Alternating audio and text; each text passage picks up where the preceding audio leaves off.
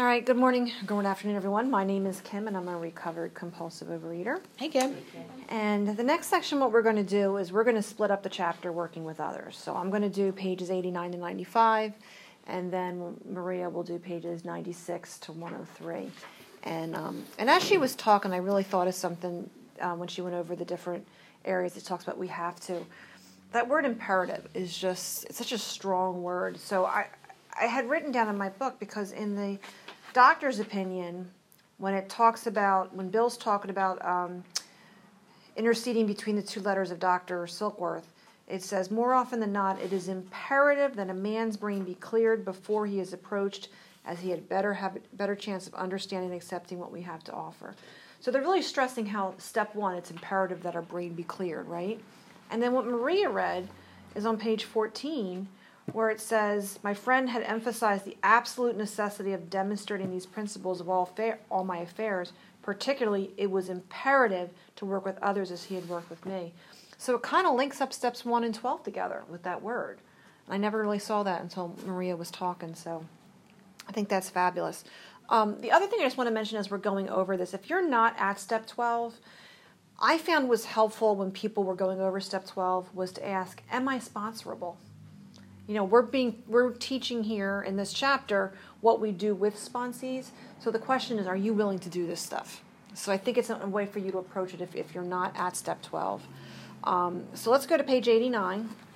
And that first sentence, big awakening there. It says, practical experience shows that nothing will so much ensure immunity from drinking as intensive work with other alcoholics.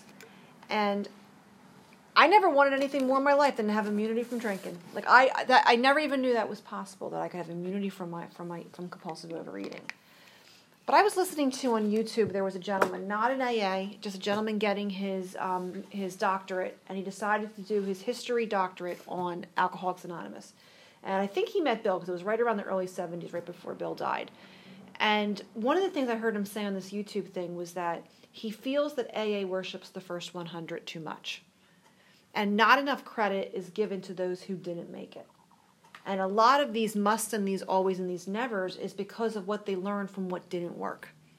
So sometimes I like to flip this sentence around and says, practical experience shows that those who don't work with others drink again. And that's been my experience. You know, I really thought that only the gurus in OA would sponsor, you know what I mean? I didn't need a sponsor. That was other people's jobs. But the absolute necessity of sponsoring was never really stressed to me, at least in my memory. So what I wanted to kind of think of is same thing what Maria was saying. The word sponsor is not in the big book. So I like to say these are the people I'm working with. It just feels more natural for me.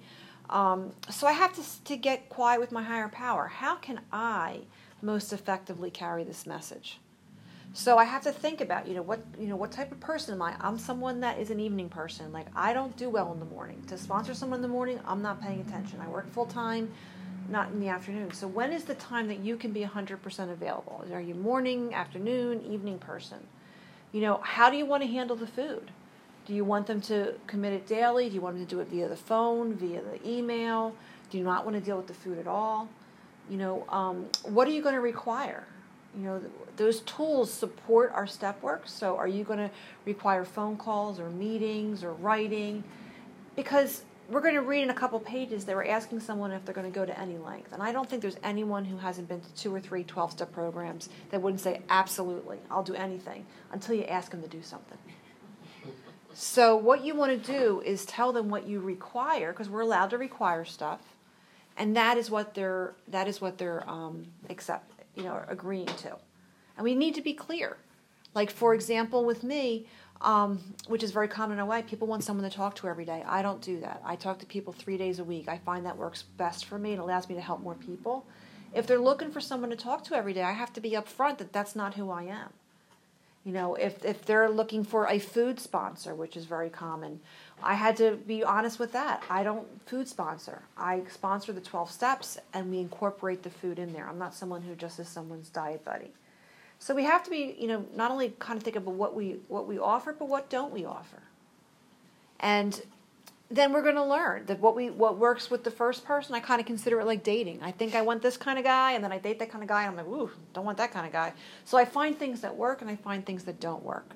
So what we're going to do is go through here and give the instructions, but then it's our own personalities. I mean, that's the beauty of a 12-step fellowship is diversity. Some people are a little bit stronger, some people are a little bit softer, and that we're going to attract people to us who need to hear the message the way that we carry it. So if we go to that second paragraph, this is what's called the 12-step promises. Life will take on new meaning. To watch people recover, to see them help others, to watch loneliness vanish, to see a fellowship grow up about you. If I want a fellowship to grow up about me, I better get in the middle of it. Okay. To have a host of friends, this is an experience you must not miss. We know you will not want to miss it. Frequent contact with newcomers and with each other is the bright spot of our lives. If you had told me, when I first got into OA, what my life would be like today, I would think you're crazy. But it has taken on new meaning. I am so grateful that on a beautiful fall day that I get to spend this time with you. I always think of this one time I was approached, and I'm an Irish Catholic school kid, and I was approached by some women in Muncie, New York, to go up there and do a 5-hour workshop. And I asked a friend of mine who is an African American woman who grew up in the holy sanctified Bible thumping stuff, but she's now an agnostic. And we went up to Muncie, New York, which is a highly Orthodox Jewish area, and we sat in the bottom of someone's house, which was also a synagogue, with all Orthodox women for 5 hours on Memorial Day weekend. And I got to tell you, it was better than any Memorial Day weekend. I mean, if you had told me that I could have a good Memorial Day weekend that didn't involve the boardwalk and those funnel cakes, I would have thought you were crazy. But that's what happens here is life takes on new meaning. And to me, it's much more fulfilled meaning. But I got to get in the mix to do that. It says in the first sentence of the last paragraph, perhaps you're not acquainted with any drinkers who want to recover. That's a big thing. I know a lot of compulsive overeaters. I don't know a lot that want to recover, though. I know a lot of people that want nothing to do with OA. I know a lot of people in OA that want to sit in meetings and just complain about their day. I know a lot of people that just want to diet and they want to get the heck out of OA. So it takes time to find people who actually want to do this work. So what we're going to see in the next couple pages is how they found people. Because you got to remember when this book came out, there was no Alcoholics Anonymous. So the premise was someone from Kentucky or Oregon or Texas was going to call New York, get this book mailed to them. They were going to have a spiritual experience working through these steps, and then they were going to have to go out into the general population and find people to work with. We don't need to do that today. We can just go to a meeting. I do not suggest you leave here and go to McDonald's and stand in line and start trying to recruit people for OA, okay? We don't need to do that. There's plenty of people in the rooms to do that. But the technique doesn't change. So that is what we're going to do. And I just wanted to, and this is I would like to say what's my opinion, but I wanted to kind of dovetail off of something Maria said. The chapter working with others comes after step 11. I think if Bill wanted us to work with other people earlier, he would have made chapter 11 maybe chapter 4.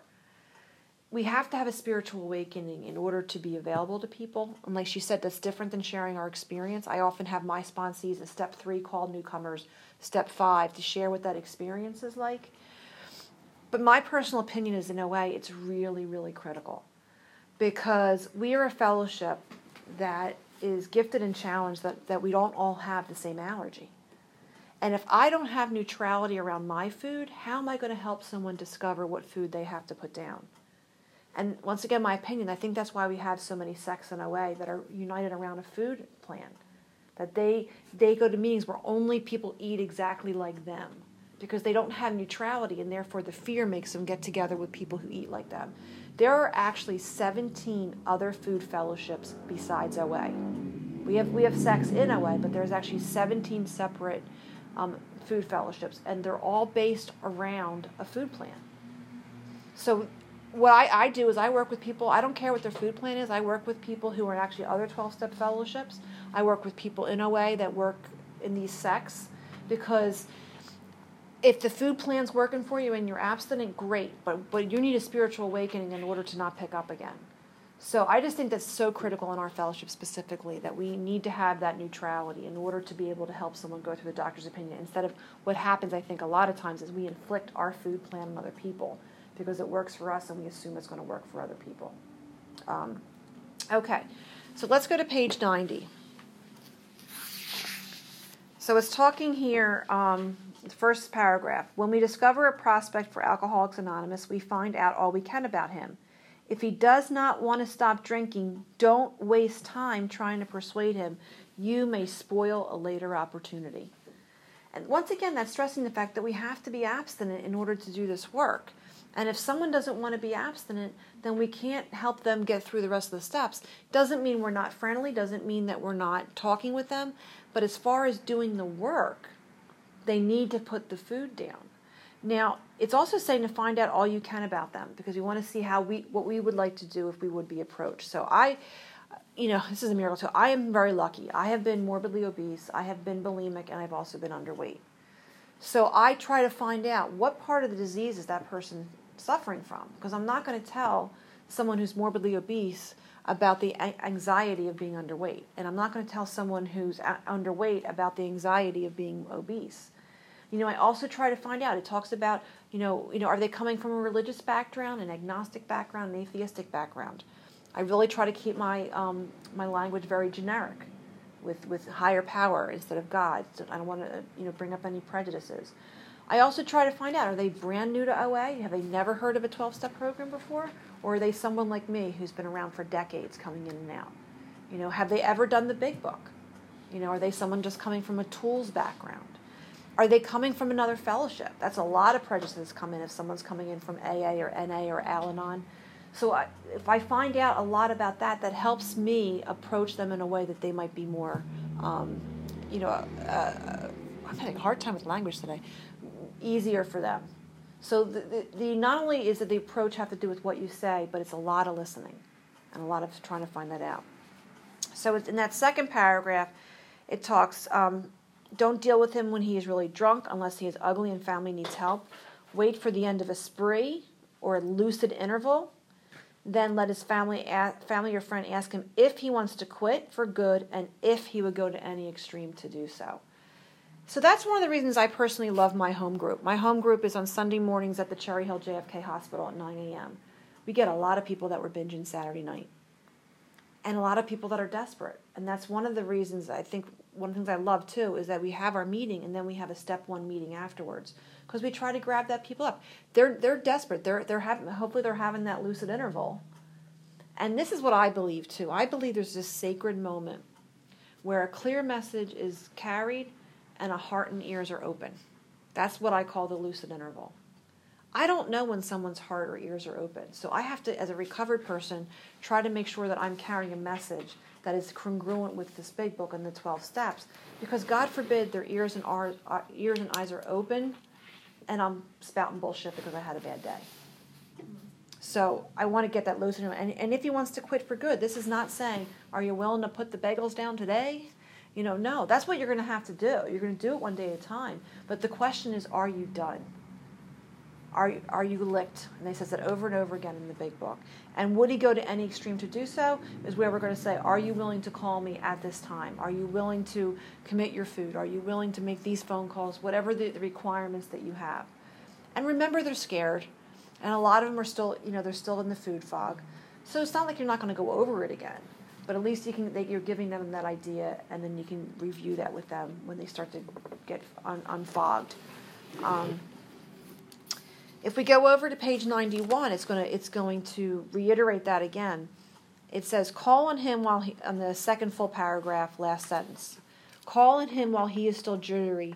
He may be more receptive when depressed.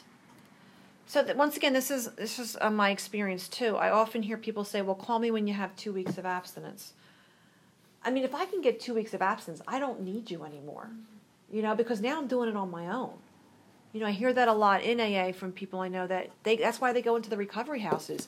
If once they get 28 days and their wife lets them back in the house and they got their job back, they don't need no steps. They don't need no sponsor. So I like it when someone's coming off a run, because that's when they're going to be more compliant. And that's when they're going to be, I remember a speaker saying, my recovery began when I went from yeah, but to yes, ma'am. And when you are desperate, yes, ma'am is a lot easier to say. That last paragraph on page 91.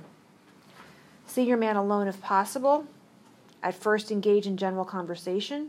After a while, turn the talk to some phase of your eating. Tell him about your eating habits, your symptoms, your experiences to encourage him to talk about himself. If he wishes to talk, let him do so. You will thus get a better idea of how you ought to proceed. If he is not communicative, give him a sketch of your drinking career up to the time you quit, but say nothing for a moment of how that was accomplished. This was huge for me because it made me realize why I wasn't too effective, first of all, for many years in OA.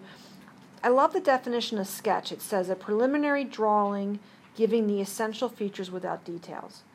Because when I would tell my story in OA, I would talk about, if I was telling it today, I'd say I'm a 50-year-old woman. I've never been married. I don't have children. I went through 12 years of Catholic school. Now, have I eliminated everybody in the room? Probably. But if I talk about all my attempts to stop eating, if I talk about Halloween being around the corner and having replenished my stash 4 or 5 times, and that my holiday was November 1st, not October 31st, because that was the day that I could get all the half-off candy, suddenly people's eyes are opening. And that's one of the things. I do a lot of work on the phone, but when I'm face-to-face, I look for when are people's eyes popping open? When are they going like this? Because those are the stories that I'm going to draw someone into. Now, another thing that, when I did beginners meetings that was ineffective is I would talk to a newcomer about a 4th step and talk to them about amends. They're like, I came in here because I put 30 pounds on in the last 2 months. What are you talking about? So what they're saying is you're going to talk about the problem, and not about their problem, but about your problem. Because until someone knows they have compulsive overeater, they don't care about the 4th step. They don't care about the 9th step. So I was putting the cart before the horse without realizing it. Does that make sense to everyone? Okay. So it continues on, bottom of 91. Commence to describe yourself as an alcoholic. Tell them how baffled you were. Tell them about the struggles you made to stop, the mental twists, the mental inconsistencies with some of his own. That was really key for me. Because I thought compulsive overeating were the consequences. So if somebody else was 50 pounds overweight and I was 80 pounds overweight, it meant I was worse off. If I remember thinking I wasn't bulimic because I only threw up 3 times a day, and most of my sorority sisters would throw up 10 times a day. So that was the line for me. I was defining it by consequences. When someone really talked to me about the insanity in their head, especially in their insanity and when they were abstinent, when they weren't eating, that caught my attention. Because that was when I was truly suffering. The food would placate me for a while. My real suffering was between my ears. Okay? It says, if you're satisfied he's a real alcoholic, begin to dwell on the hopeless feature of the malady. The queer mental conditions surrounding that first drink. That was a big thing too, to stress. It's not the 3rd donut. It's the decision to that first donut. Why can you not make that decision to have the first donut, which triggers the allergy? And I have to tell you, in the beginning, I used to try to qualify people all the time. I don't do that anymore. To me, if they're willing to do the work, jump on board. Because my belief is if you're not a real compulsive overeater, you ain't going to do this work anyways. And what I found is that the people I thought would crash and burn wind up sailing through the steps. And the people I think are going to be rock stars wind up crashing and burning. I'm out of the God business. So I present the problem, and if someone wants to do the work, fabulous. It says, let him draw his own conclusion. If he sticks to the idea he can still control his drinking, tell him possibly he can, if he's not too alcoholic, but insist if he is severely afflicted, there may be little chance he can recover by himself. So once again, I'm using my own experience. I remember taking someone through the doctor's opinion and asking her if she was willing to put all her alcoholic foods down, and she got quiet and she said, I think I just need to be a little bit more abstinent than I was the last time I went through the steps. And I said, well, that's great. I can't work with you if that's what you're thinking. Could you do me a favor? Let me know how that goes for you. So I'm not confronting, but But I let them know until I was 100% abstinent and did each of the steps, I didn't get these results. And if they want to try it, let them know. Let them do that. Continue to speak of alcoholism as an illness, a fatal malady. Talk of the conditions of mind and body which accompanied it. Keep his attention focused mainly on the personal experience. Explain that many are doomed to never realize their predicament. Doctors are lately loath to tell alcoholic patients the whole story unless it will serve some good purpose. But you may talk to him about the hopelessness of alcoholism because you offer a solution. That's the difference between us and psychiatrists and doctors and family members. I've been there and I am no longer there, and I can show you the solution. So it's not a mean thing to get someone hopeless. I think, no offense to Will, but I think we're dominantly women, and I think women were socialized to make people feel better. And I have to fight against my instinct. Oh, honey, it's okay. Don't worry about it. Just sit down. You'll be okay. We'll love you till you love yourself.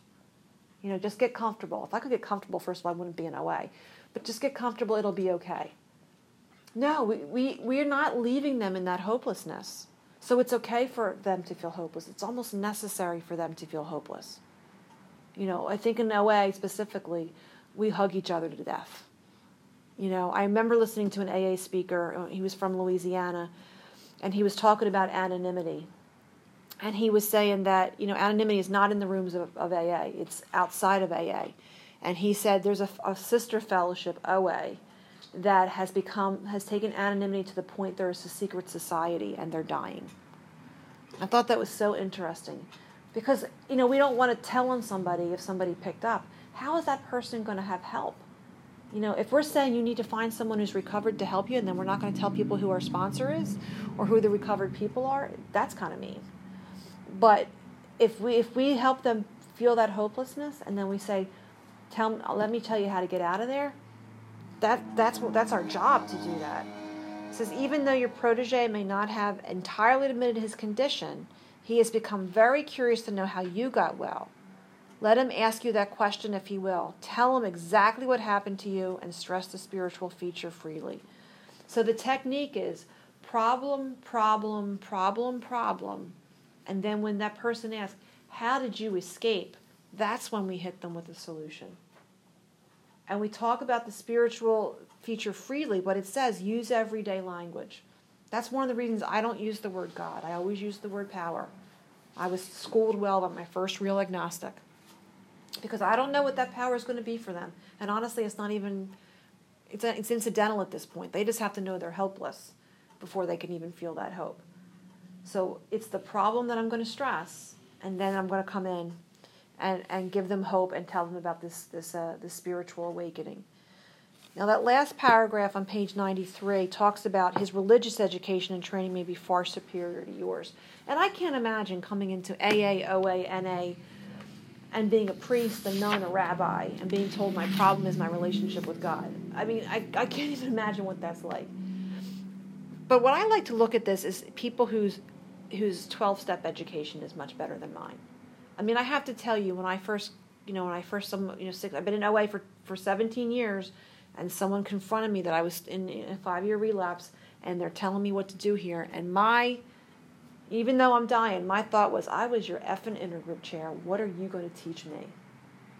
I get that a lot from people who are in other fellowships. This is my book, not your book. What are you going to teach me? So what they're saying here is he will be curious to learn why his own convictions have not worked and why yours seem to work so well. So I'm not telling him, yeah, you know what, you probably know a lot more about 12 steps than I do. You probably know a lot more about Overeaters Anonymous than I do. But let me tell you how I'm free. Let me tell you how I've had 7 years where I haven't wanted to eat. Not that I've just been abstinent, but I've had 7 years where I have not wanted to eat. And that's going to get their curiosity up. It says, he may be an example of the truth that faith alone is insufficient. To be vital, faith must be accompanied by self-sacrifice and unselfish constructive action. I think a lot of people in OA have a spiritual understanding, and very few have a spiritual experience.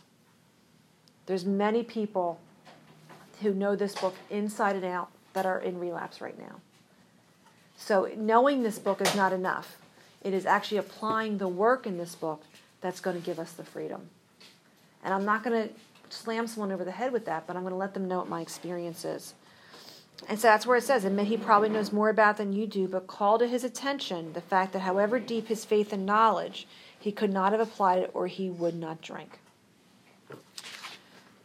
So at page top of 94, it's talking about outline the program of action, explaining how you made a self-appraisal, how you straighten out your past. So that's when you're going to bring in the idea of what the plan of action is. Now, there was an advantage back then because nobody knew about AA, so everything was new.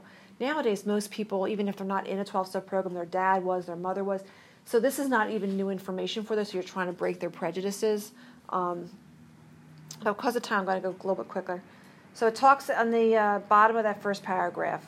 If your talk has been sane, quiet, and full of human understanding, you have perhaps made a friend. Maybe you have disturbed him about the question of alcoholism. This is all to the good. The more hopeless he feels, the better. He'll be more likely to follow your suggestions. So that kind of is our job, is to disturb people. You know, there's a saying, and I'm going to mess it up, I know. It says honesty without compassion is cruel, but compassion without honesty kills. So what we have to do is we have to be honest with people and be compassionate, but to be totally compassionate and not let them know this is a deadly disease, that you can die in this disease, that the consequences of not doing this work is you will go back to the food. And it's vital for us to relay that information. If we go to page 95, there's 3 ifs. If he is not interested in your solution, if he is sincerely interested in your solution, and if he thinks he can do the job in some other way. This is great information. This is a common question. Well, what do I do with this person or that person that doesn't want to do the work, or they picked up, or whatever the question is? So it says, if he's not interested in your solution, if he expects you to only be a banker for his financial difficulties or a nurse for his spree, you may have to drop him until he changes his mind. This he may do after he gets hurt some more. So that's one of the things I talk about too. I'm not your girlfriend. I'm not your counselor. I'm not your diet buddy. I'm here to help you have a spiritual awakening as the result of the steps. If that's what you want, let's go. And if someone's really looking for someone that they can just call at night so they don't pick up that night because they need to complain, that's not the kind of sponsor I am. So I have to be honest with that. What I find is they talk about dropping him. I get fired a lot. I don't fire a lot of people, but I do get dropped a lot because I'm really, really strong on that. You have to do the work. And if someone's not doing the work, you're opting out. And they'll say that I dropped them because I'm saying, well, until you do the assignment, call me back when you're done. And they feel like they're fired. So, and it says after he gets hurt some more, what I have found for myself is I don't want to get between that person and that person's step 1 experience. Because I cannot convince anyone they're a compulsive overeater. The food is going to do that. We work step 1 in the dark corners of a McDonald's parking lot. That's where we work it. And until someone has that experience, I can say the most perfect thing in the world, and it's not going to matter. I often think of this. My mom's father was an active alcoholic till he died, my grandfather. And in high school, I remember asking her one time, Mom, did Grandpa ever try to stop drinking? And she laughed. She's like, oh, Kim, no. My mom's one of 4 girls. Mom would come and she would wake us all up at 2 o'clock in the morning, and my dad would be in the bushes, and we'd pull him in, and he'd have throw up all over himself, and we'd clean him up, and we'd put him in bed, and every day he woke up in clean white sheets. Why would he ever stop drinking? And I often think of that. Am I making it so comfortable for someone to stay in the disease that they're never going to take action?